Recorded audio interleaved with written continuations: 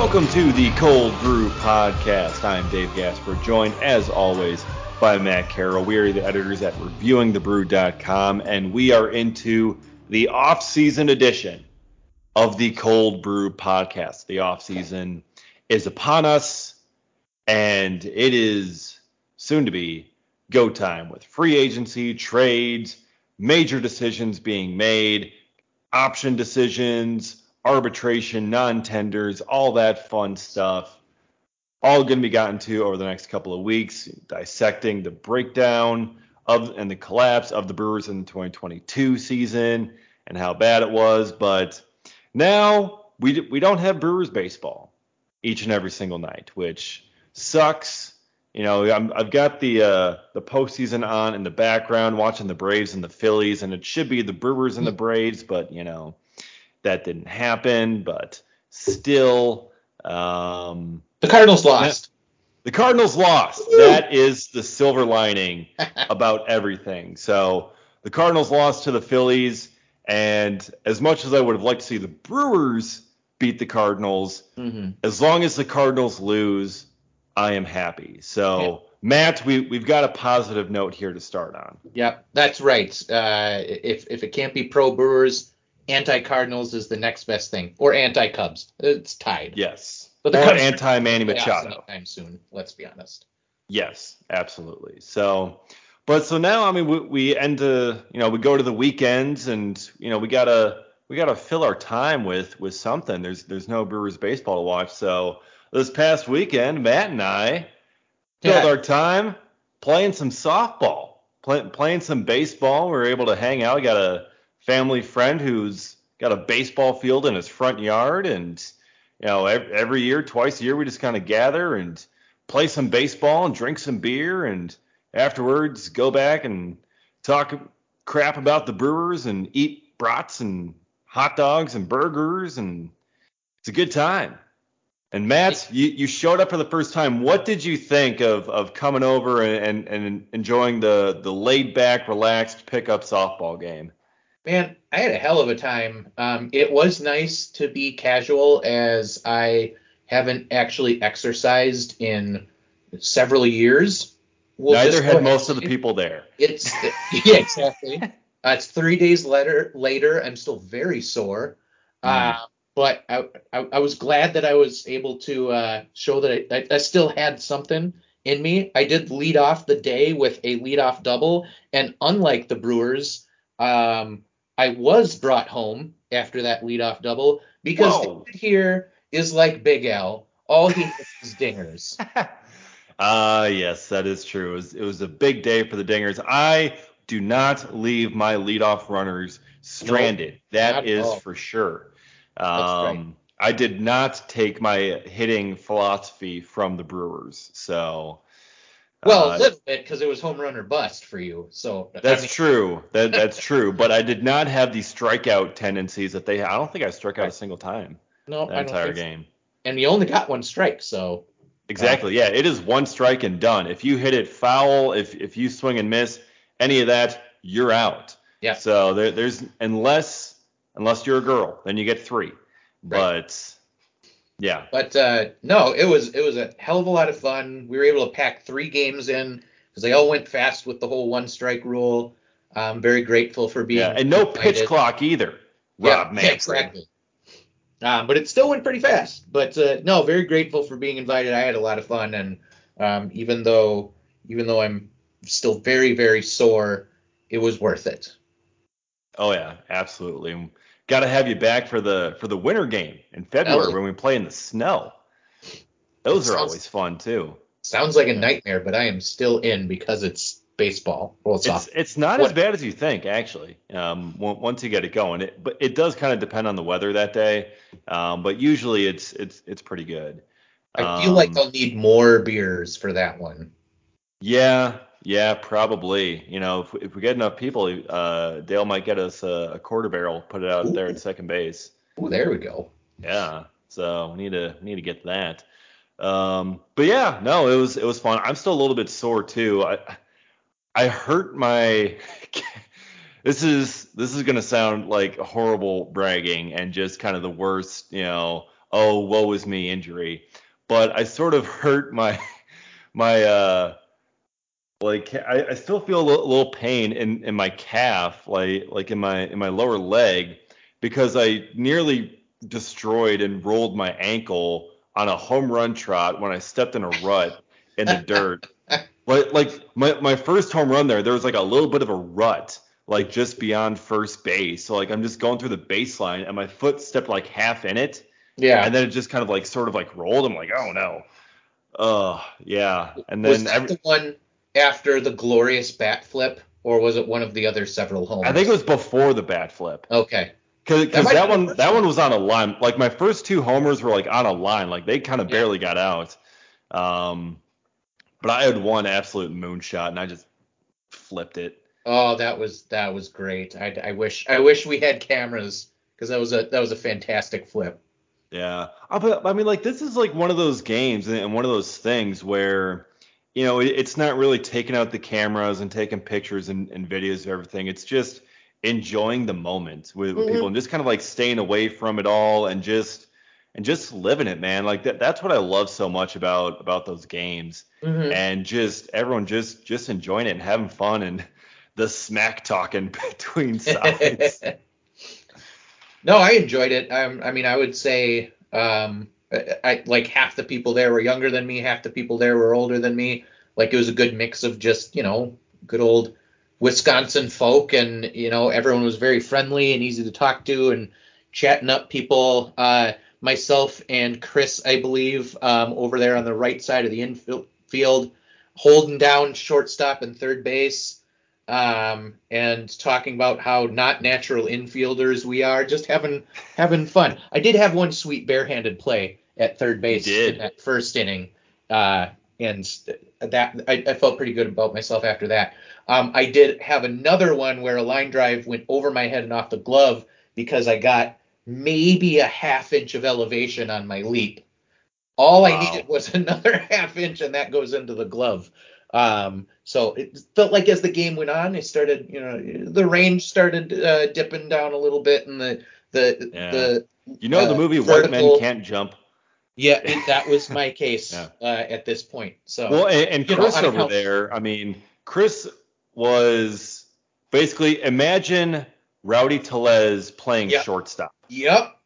That like because he was playing shortstop and he actually played it well. He did. He Like he swallowed he some played really good offhand. shortstop. He was nimble over there, getting balls down in the dirt, making throws. It Yeah. was it was great. And then I'm out there in left field, and I'm pretty sure in this game, even though I haven't thrown in a very long time, my throwing arm was still better than Christian Yelich. Oh, very much. Yeah. Yes. No, someone did not or forgot that David was a former collegiate pitcher and tried to take second base, and that did not go well for him. Eric, It I did not. believe. Yeah. Yeah. So it was a No, fun time. It was fun. We yes. were able to have some fun this weekend, kind of distract from the fact that the Brewers uh, ended their season prematurely. It would have been nice to have a Brewer game to watch that day, but alas, it Yeah. did not happen. So enough of the game that none of you were at or saw and have no idea what we're talking about. Back to the Brewers. And, with the season over, no postseason, it's time for David Stearns' annual Stearns? I don't know. It's been Sure. that kind of a day. It's time for David Stearns to have his end of season press conference, and he had it earlier this week. It was not streamed live, which I found to be kind of BS because the Brewers usually stream those live online, and they did not this year for whatever reason. Perhaps they were too embarrassed by the fact that they missed the postseason. I don't know. But Stearns made his comments. He was asked questions from the media and everybody, and it's kind of some typical political non-answers, dancing around the question and whatever else. But there's always at least something to either read between the lines or to take away from what he says from the questions that are asked of him that he actually is willing to talk about. So I want to dive into that a little bit. We have an article going into all the big takeaways on reviewingthebrew.com that you absolutely should check out. So one of the big things was obviously Stearns taking responsibility and being asked about the Hader trade and missing the postseason and making a trade like that at the deadline. He cited the Hader trade as one of the major reasons for why they missed the postseason. How he, talked about how he doesn't get do-overs in his position, and the fact that it had a much larger impact on the team than he anticipated. And he ultimately he took responsibility and he took a large share of the blame for the team not making the playoffs, recognizing that it was what they did at the deadline, not doing enough there, and the impact from the Hader trade that ultimately caused this team to fall short. And I think it was very important that he did that. He needed to do it, and I'm glad to see that he did it. Yeah, and he's done that in the past. He's acknowledged mistakes after the season has ended, but those were more acknowledging that a certain transaction didn't work out. We've talked about him before, the Jonathan Schoop trade, the reliever trades from last season. I shouldn't, not as much that actually. The 2020 moves was really kind of the big thing. He said that, the direction they went in didn't work. That's really more addressing the moves in terms of how they affected the performance on the field, whether they translated to wins and losses. This is having to own up to I didn't take into account the other stuff, the chemistry part, which we've beat that drum for weeks now, ever since the trade deadline. Mm-hmm. And I think you and I both have said, and not just on this podcast, but through the website and, on radio appearances and stuff, that it's important that Stearns addresses that he realizes that he did this or didn't do this when didn't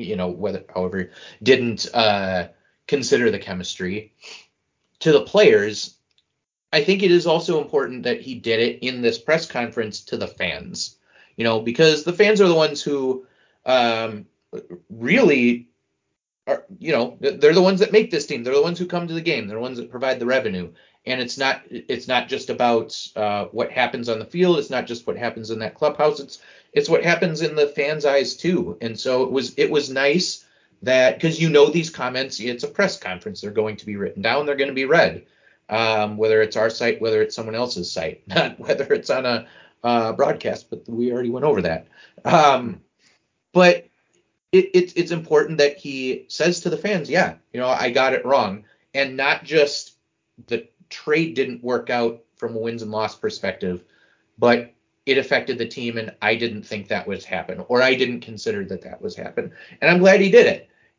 That's him being transparent, and he's been transparent in the past.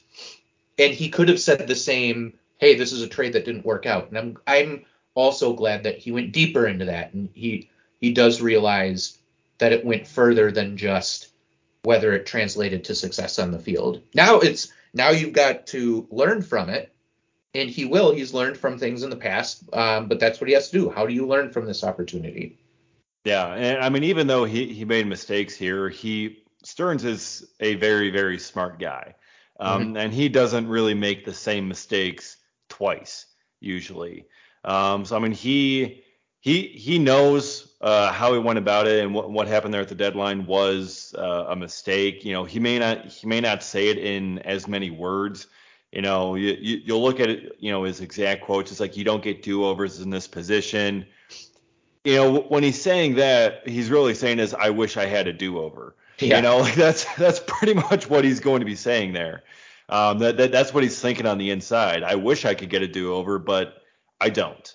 I don't get a do-over in this spot. I can't go back to August 1st and either change the trade or not make the trade at all or whatever.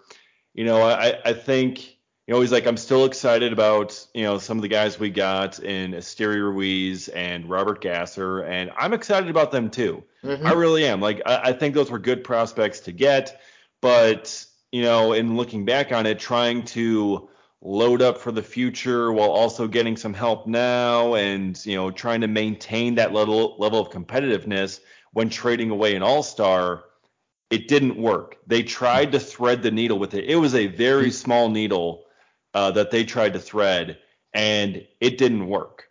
Yeah. And I think this is something that's going to be important, and it's great that they realize this, and it's important that they realize this, because ever since then, ever since the Hader trade, a lot of people, not just us, but all throughout Brewers fandom, have been thinking about, okay, well, now Corbin Burns is going to be entering that same spot. Brandon Woodruff, Willy Adames, they're going to be entering their final 2 years. Next trade deadline, they're going to be a year and a half away from free agency, the same spot Hader was. Could they pull the same thing with them and just try to trade them away, get some prospects, and say they're going to maintain competitiveness? And I think the Hader trade has taught them the lesson that no, they can't. And certainly they can't do it after they already pulled the Hader stunt, because they made that trade and it eliminated a lot of the goodwill and trust that fans and fans and the players had in this front office. And there was blind trust for the longest time. They had earned it. And it's just, okay, in Stearns we trust. Whatever you guys do, there's a good reason behind it, and it's going to make sense, and it's all going to work out. The Hader trade eliminated a lot of that because it worked out so horribly.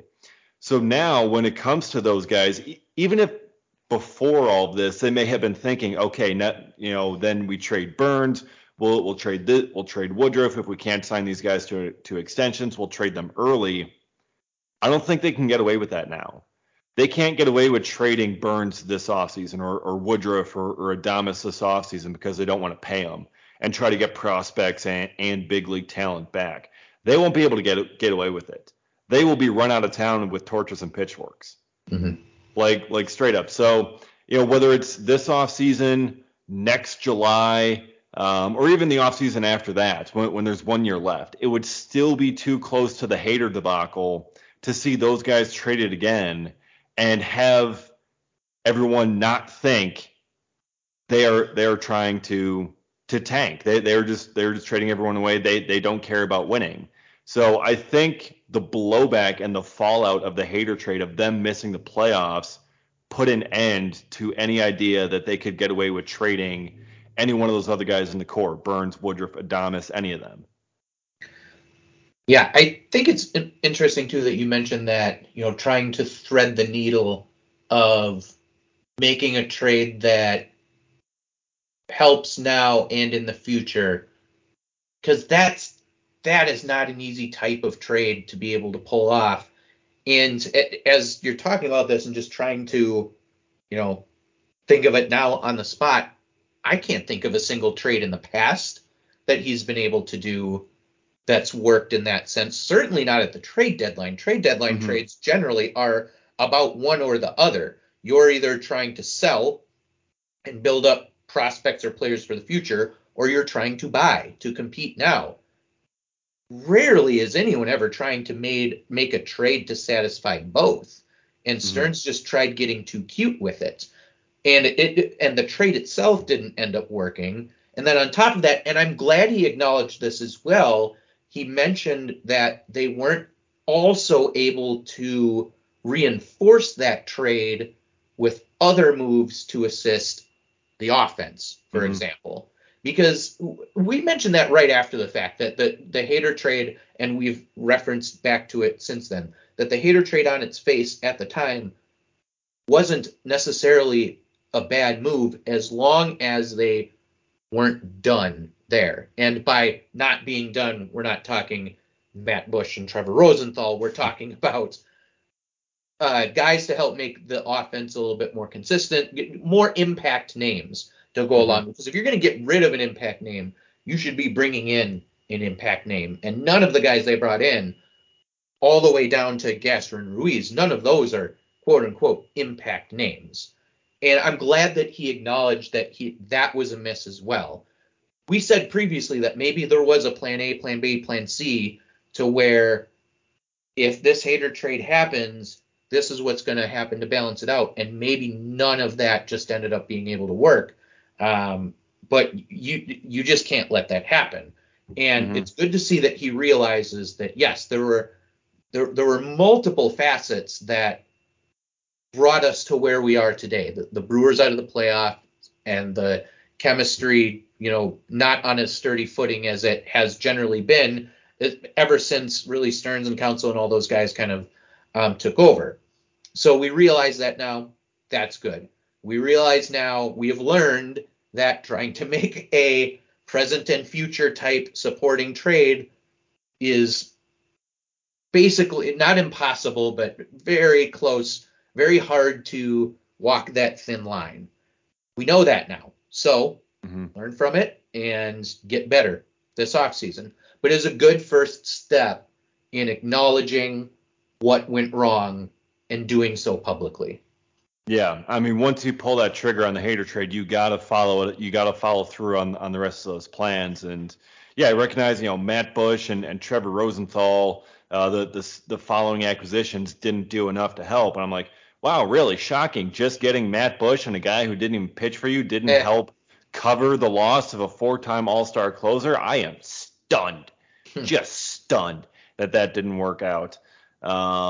Yeah, it's they needed to follow it up with something. They did not. They didn't do enough surrounding it. And then, of course, Rosenthal doesn't pitch for them, and Dinelson Lamet gets DFA'd, and it just turned into a major debacle. So, yeah, we don't need to rehash all of that again. But yeah, it's so important that they recognize a mistake. The first step to fixing a problem is recognizing that there is one. Mm-hmm. So we have reached step one. Congratulations. Yeah. we have that going. But yeah, so ultimately Stearns recognizes he's like, I'm accountable for how this organization performs. They did not perform up to expectations. They missed the playoffs after that trade deadline where they traded Hader. And it is obvious to everyone that was a major reason why. I mean, he also cited other reasons, such as an inconsistent offense, which is accurate, and a bunch of injuries to the team, especially the starting rotation, which is also accurate. So it wasn't entirely the Hader trade that caused this team to miss the postseason, but that was a big blow to them as well. So, yeah, that was really kind of the big talking point, big takeaway from this trade or from this press conference. One of the other ones here that just kind of going down when he was asked about the urgency and missing the playoffs and if there's any sort of urgency or plans to be more active this winter in free agency or trades and make some significant additions or changes to the roster. David Stearns said, the core of the team is sound. And that was pretty much it. He was not asked about the core of the team. He was asked about being active in free agency, and he said the core is sound. To me, Matt, that sounds like we are not going to be getting a lot of activity on the free agent market this winter. I would have to agree with that, and it doesn't surprise me, considering I don't think that's entirely untrue. If you consider who the core is, Burns, Woodruff, Adames, Yelich, I mean, that's your Freddie. That's your core that you're starting with. Yep, Freddie, you've got Ashby under new extension as well. But those are your big guys, and that's a good core to have. 2 starting pitchers, a former MVP, and at times a difference-making shortstop. Though the type of numbers he puts up from the shortstop position, you don't get that on a lot of teams. So he had a down year, and he still had 31 doubles, 31 homers, and 98 RBIs, and that was a down year. And the most home runs for any Brewers shortstop, any Milwaukee shortstop in franchise history. Yeah, that's while hitting 238. Yeah, if he hits 283 instead of 238, oh man, look out! Imagine, yeah. It's maybe good he didn't, because then what are the chances we actually get to re-sign him to an extension? But I digress. What are the chances we sign him anyways? We'll get into that later. Yeah, that's another pod for another day. But anyway, or at least a little bit later in this one. Right. Between that, the fact that they do have a solid core, the fact that they have, if you have read our recap of MLB trade rumors, arbitration projections. The Brewers have a lot of guys. Now, granted, some of those guys will be non-tendered, but a lot of guys set for raises this offseason. So you've got 18 guys.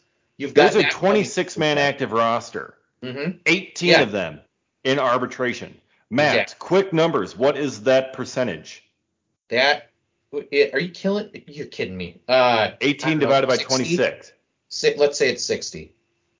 69%. Nice. 69.23%. It's a math podcast once again. Anyways. Yeah. And that concludes the math portion of this podcast. We're done with that. So you take those couple factors into account, and the Brewers being a mid to low market team, no, it doesn't surprise me that there's probably not a lot of moves that are going to be made. I think if you take the injuries into account and assume that that same amount isn't going to happen, or they're not going to happen to the same people, hopefully. Another year under the hitting coaches, I think, ends up helping. Part of the press conference said they were happy with the job the hitting coaches did this year. With a full off season with them. Yeah. Because those guys did not get a chance to talk with their players at all this past winter. Right. And an abbreviated spring training. Yeah. I think I do agree with the assessment that there is a solid core currently in place. I do think there are some moves to be made. I think we all have our ideas of what we prefer those moves end up being. But it doesn't surprise me that he would say that they're not rebuilding, so it's not like they have to make a bunch of moves because of that. It's not the way. Since they've been competitive, basically since 2019, it's not the way that they have operated. They made their big moves back then to start getting themselves into a competitive window. Yelich and Kane. Yep, Yelich and Kane. In 19, you had Moustakas coming back and Grandal. I guess if those are like next wave of big moves, so to say. Grandal was a big move. Yeah, but since then, there haven't been big moves. Eric Sogard was not a big move, bringing him back in 2020. What? What do you mean? Nerd power, dude. Since 2019, what are the biggest moves they made? A signing of Andrew McCutchen and a trade for Hunter Renfroe? The Renfroe trade was good. It was very good. It was. It turned out very well. Hunter Renfroe was a team batting champion among qualified hitters with 255. That's a rough season offensively when your batting champion is hitting 255. Also the OPS champ on the team and 29 homers. So a lot to like from what Hunter Renfroe did this year, which is going to make it more sad when they probably trade him to clear room for Joey Wiemer. That's the Renfroe. Renfroe, will he get traded? Maybe, maybe not. That's something we'll also probably talk about more as we go through the offseason. But as Stearns was saying, the core of the team is sound. Don't expect a lot in free agency. And really, I think honestly they don't have to. Like I don't hate that too much because Stearns also mentioned, almost somewhat in the same breath, but he's talking about the number of elite hitting prospects they have at the top levels of the minors, and a lot of these guys are going to be that these guys have earned opportunities at the big league level heading into next year. So you can let Andrew McCutchen and his $8.5 million salary walk, replace him with Sal Frelick, making league minimum. You can let Omar Narvaez. You can let Omar Narvaez and his $5 million salary walk and replace him with future Hall of Famer Mario Feliciano. Yes. You can let Colton Wong and his $10 million salary walk and replace him with Bryce Terang. Yeah. So you let that be $23.5 million in salary walk, replace it with three really, really good prospects who are going to make a combined total of $2.1 million.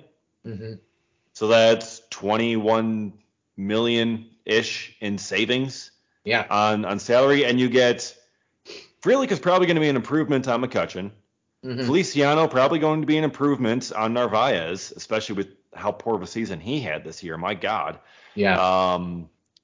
And Bryce Terang, probably an improvement on Colton Wong. Maybe. I mean, Wong ended up with some decent numbers.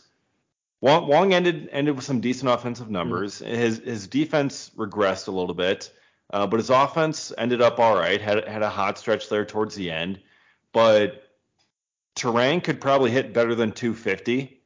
He may not have as much power, but he ended up with 13 homers on the year in AAA. Yeah. So I think you could get just as good, if not likely better production from all three of those prospects in place of those three veterans, and your team's going to be in a better position. Yeah. Exactly. That's why I don't disagree with that mentality. And from the money you save on those guys, that's money that ends up going into likely arbitration raises. So yes, it probably or contract extensions, or perhaps. contract, hopefully that's another thing we got to talk about. Another one of the takeaways here from this David Stearns end of season press conference. He was asked about extensions for Burns and Woodruff, and he said kind of generically that they always have a goal of locking up talented players without getting into specifics, and that ownership is highly motivated, quote unquote, to keep this current group together.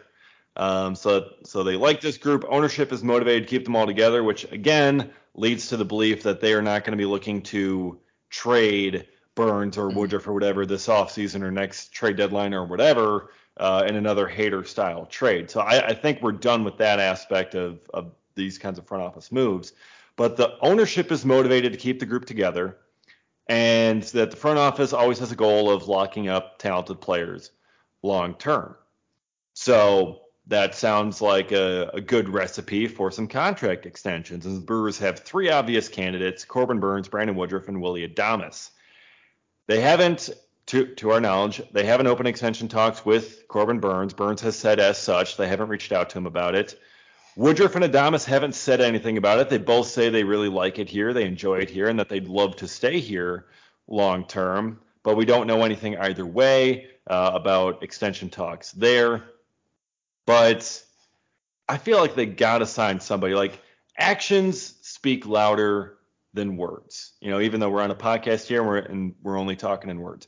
But for Stearns and Attanasio, you can say you're highly motivated. You can say your goal is to lock up talented players, but you got to act on it. You got to lock up a Willy Adames or a Corbin Burns or a Brandon Woodruff or a Corbin Burns or a Corbin Burns or a Corbin Burns. Sign them to those deals. If they say they're motivated, how motivated are they? I feel like you have to lock up at least one of these guys, because how do you say that, or not say, but intimate that you have a solid core and you probably won't have to make a whole lot of moves, but then also not lock up any of those guys? Like combining those things, if you're not going to make a lot of moves and not lock up any of those potential extension candidates, you're saying that it's the next 2 years or bust, basically. Yeah. I feel which hasn't been, what they've, like, that would be inconsistent with what they've done before, because, correct. The Hader trade and everything was about ensuring that they don't have a long rebuild and that they stay competitive and that they can extend their competitive, because currently their competitive window ends in 2024 when all these guys hit free agency. So they need to have the farm system replenish for 2025 and, or get some other guys that are, under control longer. So they want to extend that window. And yeah, as you were saying, in order to do that, you got to sign some of these guys to extensions. Mm-hmm. Right. So I think we've got our hopes as to, well, we know you've got your hope as to who we know which team I'm on. One will be, at the very least. Yeah. For me, I don't know. I get, it's just like, part of me wants to say I'd rather it be Willy Adames. He's such a huge part of the team chemistry wise. It's hard to get that type of offensive production out of a shortstop.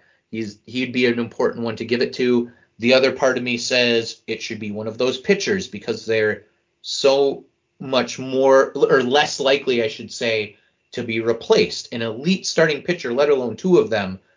That was the difference, by the way, between why you would trade a Josh Hader with a year and a half left of control versus one of these other guys with a year and a half left of control if you get towards the trade deadline. Because Josh Hader, you had a quote unquote replacement in a sense in Devin Williams. Devin Williams is very, very good. I think there's a chance that Devin Williams could be at least as good as Josh Hader in that role, especially with an offseason to like decompress and kind of really get like prepared for the fact that he is now your closer of the future.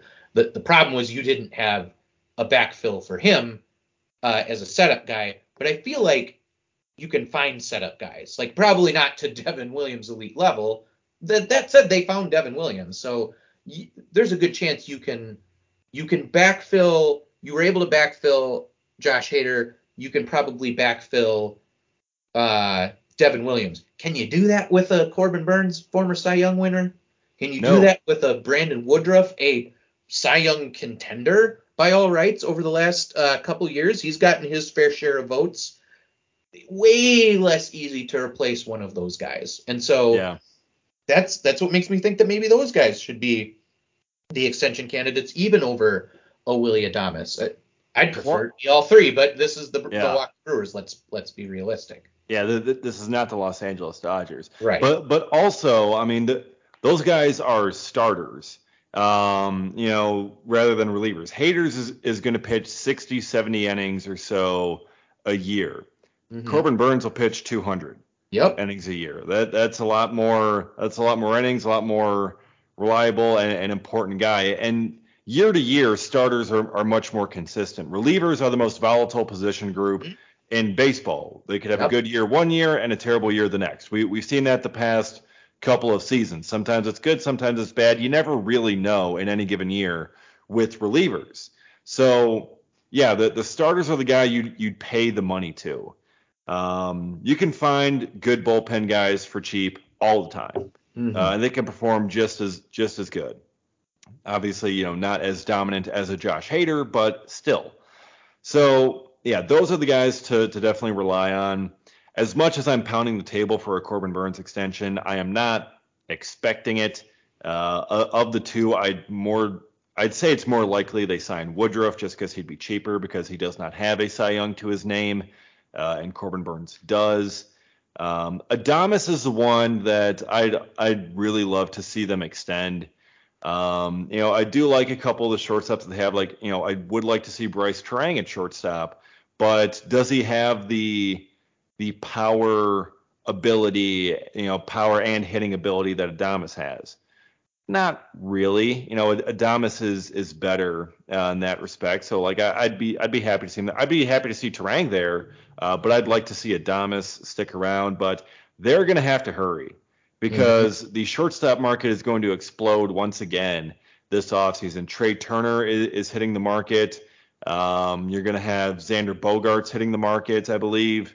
So you got a couple of big time shortstops that are going to be hitting free agency, and they're going to get a ton of money, and that is going to set the market, and that means Willy Adames, who is putting up similar types of numbers. I believe him and Turner were the only ones who had 30 homers, or I think he was like the league leader in homers among shortstops, or like second, like right behind Turner. So he's like he's right there with him in terms of shortstops.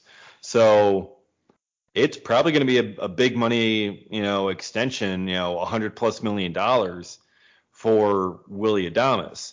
The longer they wait, the more the price is probably going to go up.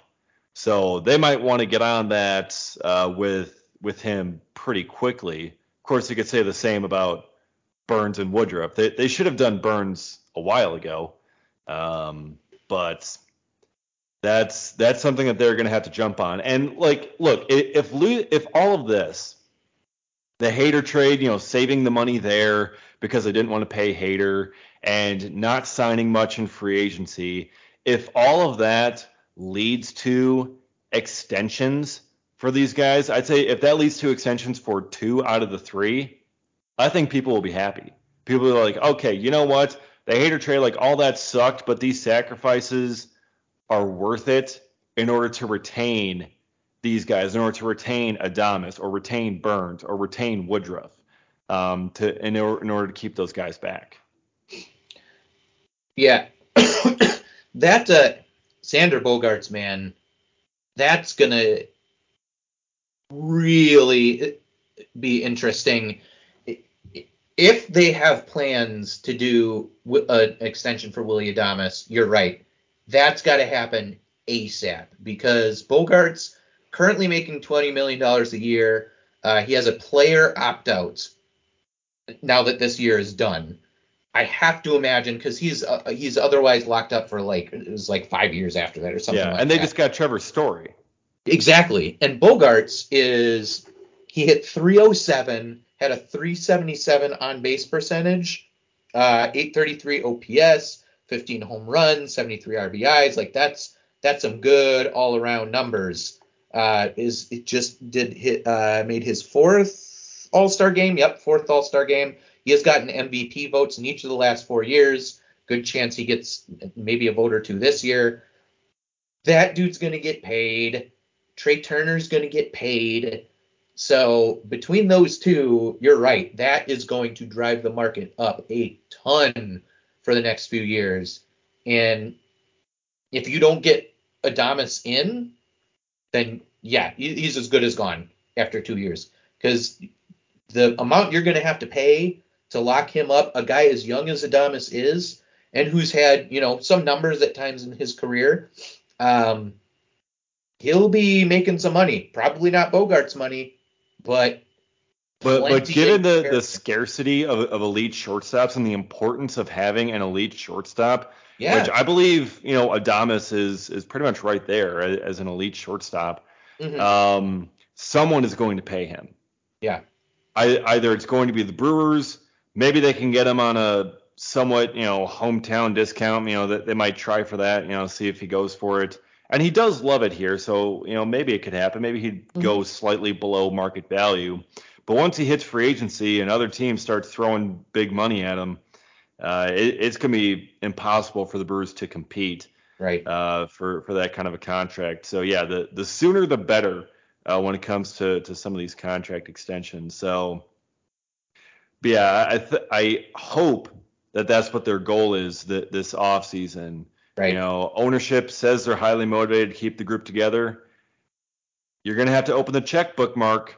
You're going to have to do it if you truly are highly motivated, and it's not just lip service. I'm sure Stearns would love. He'll say they always have to go lock up talented players. I'm sure Stearns would love to keep Burns for however long. He doesn't want to let him walk. He doesn't want to see him go. I don't think he wanted Josh Hader to go either. But he knew he wasn't going to be able to sign him because they just did not have the money. They weren't going to pay him $20+ million a year for the next however many years as a one-inning reliever. Right. But for a starter, for a guy like Burns or a guy like Woodruff, those big game guys, Stearns would love to have them and love to keep them around long term, especially given everything about their profile. Those are guys he'd love to have. So it's going to be on ownership to prove how highly motivated they actually are to keep this group together long term and sign a guy like Burns or Woodruff or Adames or all three, ideally. But that's probably not going to happen. Only if that soccer club starts making Mark some extra revenue. Get some extra profit to turn in here. Yeah, that would be nice. But yeah, that was a very interesting comment from Stearns during this past press conference. So another one was talking about how the offense needs to change. It talks about how homers are a really good thing, but I also think the game calls for certain things during the game and the season, and at times we just didn't get it done in those situations. That sounds a little bit like small ball and moving runners over and not letting leadoff doubles get stranded on second base. It sounds like those kinds of things that a lot of people had been pushing for a while with this offense that wasn't getting done. And Stearns recognizes that they need to change. There were way too much home run or bust this year, and that like they had some success. Their offense overall, numbers wise, around the league was pretty solid, but they still struggled with consistency and struggled with these situations. And again, this is something that I think can circle back to what we were talking about before with the young guys coming up. Replacing Andrew McCutchen with Sal Frelick. Frelick is more of a on-base, make contact guy, not really selling out for power.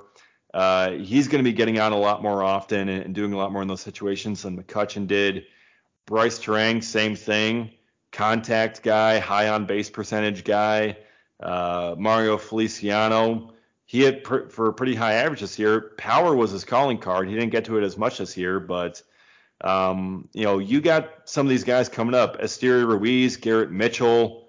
Contact is their calling card. This has been their focus in the draft the last couple of years, and just now these guys are starting to be ready to come up. So you can replace those power-dependent, low on-base percentage guys and guys who are kind of contributing to the struggle and replace them with higher batting average, higher on-base percentage guys who focus on contact and not relying as much on the home run. So you get Frelick and Ruiz and Terang and Mitchell implemented into this offense, and all of a sudden the whole look changes. Very much the focus of the types of players they've acquired. And you go even deeper, you see like a guy like a Tyler Black and Eric Brown Jr. On base guys. And thankfully, like you said, like they are close now to being able to contribute, and we should see some of these guys next year. And now you'll have a mix because, of course, you need power guys, you need home run guys, you need run producers. That is where the league is trending. And hey, the Brewers did have, in terms of runs scored per game, the Brewers did have a good offense. They didn't down the stretch. But over the course of the year, for most of the year, they were actually a top third offensive team in terms of runs per game. So they could score, but you saw those inconsistencies. It was the thing that bugged me the most. There was situational hitting that was not great. They could get big hits at times. They didn't get enough hits at times, which is why at one point close to the end of the season, I pulled up the stats, and the Brewers were like top 5 or top 6 or something like that in slugging and walks, I believe, with runners in scoring position, which a lot of people don't want to believe, but they were like 20th in average. So they didn't get enough hits. And walking when you've got runners in scoring position, that's great. You extend things a little bit, but that isn't always going to be bringing a guy home, which is what you need with the runners in scoring position. They need to cross home plate. So you need that balance of guys who can produce runs, but also guys who can get on base. And now that it seems like some of those are coming up, again, maybe that goes back to we have a good core in place, and it's not just those big name guys. Your core includes the young guys. It includes the guys that are about to come up that looked so impressive at AA and AAA down the course of the season, especially down the stretch run. Those are guys, they're ready. Terang's ready. Mitchell's ready. Obviously, we saw him. He had a very good finish to the season. He finished 500 in his last, I don't know, like 30 at bats or something. Yeah, he had over 300 in that final 5 weeks that he was up. Yeah, still struck out a decent amount, but I mean, that's something with enough work, you hope that he can kind of get past that. He's always going to be somewhat of a strikeout guy, but if he can limit it somewhat, that's okay, as long as he's still getting on base. He's the guy who needs to get on base. Yeah, him and Esteury Ruiz, because those guys are speed demons, and you just get them on base, they will be stealing bases, they will be running all over the place, and they'll get you in a scoring position. Yep. Where, even just a fly out will bring them home. Like, you can get a sac fly. just something. Yeah. As long as they can just put the ball in play. And yeah, adding these guys who put the ball in play, who don't strike out that much, that is going to be crucial for them going forward. So yeah, it's relying on guys like Mitchell and Terang and Frelick and Ruiz. And I'll say that there is going to be zero reason. There's got to be zero excuse for the Brewers to not have Bryce Terang and Sal Frelick on their opening day roster next year. Yep. There's no reason not have them on there, unless there's an injury. Knock on wood that doesn't happen. But provided that they're healthy, there's no reason not to have both Frelick and Terang on the opening day roster next year. Very, very much agree. They have to be there, not just on the 40 opening day roster. Terang has to be on the 40 anyways because he's Rule 5 eligible this winter, and they're not going to let him sit out there. So I'm so glad that they not only focused on the hit tool with these guys that they've been bringing in lately in the drafts, but also the speed. All these guys are so freaking fast. When I was looking up the stats and put out a all minor league team for the Brewers lately that we have on the site, if you want to take a look at it, Bryce Terang led the organization in steals with 34. 34. Yeah, Terang led it. Second, I think, was actually Weimer. Yep, Weimer with 31. Correctly. So we didn't even talk about him as one of the on-base, quote-unquote, guys, and yet he had the second most steals in the organization. And Sal Frelick had 24. Yep, Sal Frelick is fast. We already know Mitchell is fast as hell. We know Ruiz is, obviously, too. These guys are all just blazing fast speed demons, and that will only help when it comes to trying to score runs. As long as these guys can get on base, and they're not all going to be, 350 on base percentage guys right off the bat. Some of them will struggle, but some of them won't. Like law of averages says that that at least one of them will be probably pretty solid in terms of OBP out the gate, and that's all you need. Get him on base, get him on, get him over, get him in. You want to know what's crazy? Eric Brown, the first round pick from this last year, only had 97 at bats, had 19 stolen bases after getting drafted this year. So yeah, another speed demon. He was at low A for a lot of that, and as good friend of the podcast, Greg Young, has told us, that is a stolen base haven. Yes, it is, but still.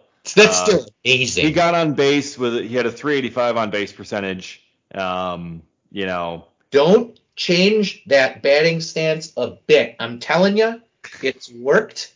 Just roll with it.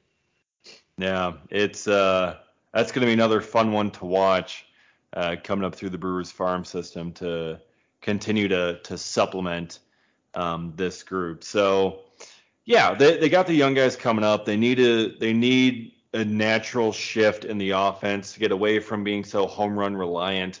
They need Christian Yelich and Willy Adames to be the high batting average, high on base percentage type guys. Again, the 31 homers from Adames is nice, but I'd like to see him hitting more in that 280 range like he was last year. I'd like to see Yelich more in that 280, 300 range like he was before.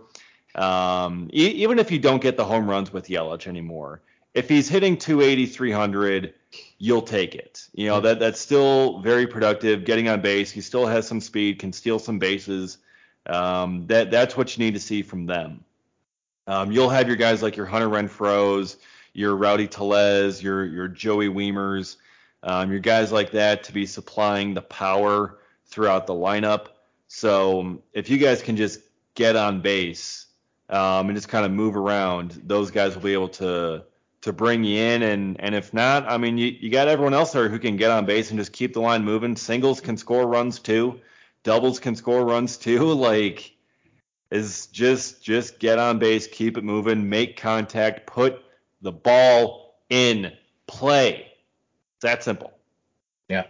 It'll be interesting to see how that all balances out when these young guys are up next year. But I'm looking forward to it. I think that'll be a healthy mix of on-base guys and power guys. A little bit more of a shift towards that middle than we've seen over recent years with the Brewers, where it's been so home run dependent, which again, yep, that scores you runs. It's great, but it leaves you as kind of a hit or miss, I guess, for lack of a better term, situation sometimes when it comes to those, runners in scoring position situations. Yeah. I mean, I'm as weird as it is to say, as we've been talking about, they're probably not going to do much in free agency, but like, I'm like legit excited for what this team could do next year with all these guys coming up. Mm-hmm. Like we've talked about these prospects plenty, and just kind of looking at their numbers and what they could provide. Like, I'm excited to see these guys get a chance. I mean, with the roster this year, there wasn't really much room to get these guys opportunities. With Wong at second base, with Andrew McCutchen up there, with Omar Narvaez, with Jace Peterson, with all these dudes taking up roster spots, and you can't really move on from them midseason. You can't really get rid of them. But now that they're free agents and that they're heading out, those spots are there for them to come on up, and it just seems like such a natural transition, a natural fit for these outfielders to come up, for Terang to come up, for Feliciano to come up. They may still have to clear some more room in that outfield because, especially now with the addition of Asterio Ruiz, mm-hmm. you've got Mitchell, you've got Ruiz, you've got Frelick, and you've got Joey Wiemer down there in AAA. Plus, not far behind is Jackson Churio. Mm-hmm. You're going to have to clear some room in that outfield. So, and we'll talk about this more throughout the offseason and probably much more in depth on different podcasts. But is Christian Yelich going to be moved from the outfield to a different position? What happens with Tyrone Taylor? Do they trade Hunter Renfroe this offseason to clear some room in that outfield? He's only got 1 year left. Could you trade him? He's projected to earn over $11 million. Yeah. This next year. Are the Brewers going to be willing to pay that when they have a ready-made replacement in Joey Wiemer, who can provide probably pretty similar production in right field? What could they do there? So, I could see them moving from, obviously Yelich is going to stick around, but could they move him to a different position, move him to DH? Tyrone Taylor, do they trade him? Renfroe, do they trade him? Because they're not going to have room for all four of those outfield prospects to be on the roster starting next year if this current outfield group remains the same. If Yelich remains an outfielder, if Tyrone Taylor stays, if Hunter Renfroe stays, they're not going to have room for all four of Mitchell, Frelick, Wiemer, and Ruiz. We started talking about it pretty towards the end of the season as we saw these young guys starting to look ready in the writers chat about Tyrone Taylor, and I've been pretty firmly of the opinion that he is not on this roster to start next year. He hasn't proven that he deserves that spot over some of these younger guys. He's a fourth outfielder. Right. At best. Yeah. He's not a starting caliber outfielder, especially given the group of guys that the Brewers have coming up behind him ready to take those spots. I mean, he had a strong month of September when Mitchell finally came up to challenge him for his job. Jonathan Davis was not a challenge to Taylor's job. No. He turned it on a little bit, and that might lead to some confidence, but I don't really have the confidence that he's going to be a starting caliber outfielder on this team going forward.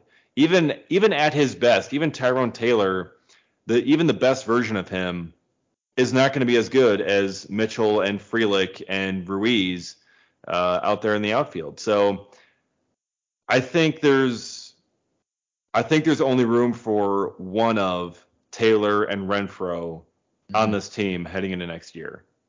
Agreed. Either Taylor's gone or Renfroe's gone. And it could be both. It legitimately. It very well could be both. And I don't think that would be the most surprising thing to happen. And Taylor, you mentioned, yeah, he had that good end of September. That's what he does, though. He has good single months, basically, and then will slump for a lot of the year, and then maybe one more good single month, and he'll do that where he'll tease you just a little bit on like, oh, there's that Tyrone Taylor. In fact, I don't remember if it was the beginning of this year or the beginning of last year.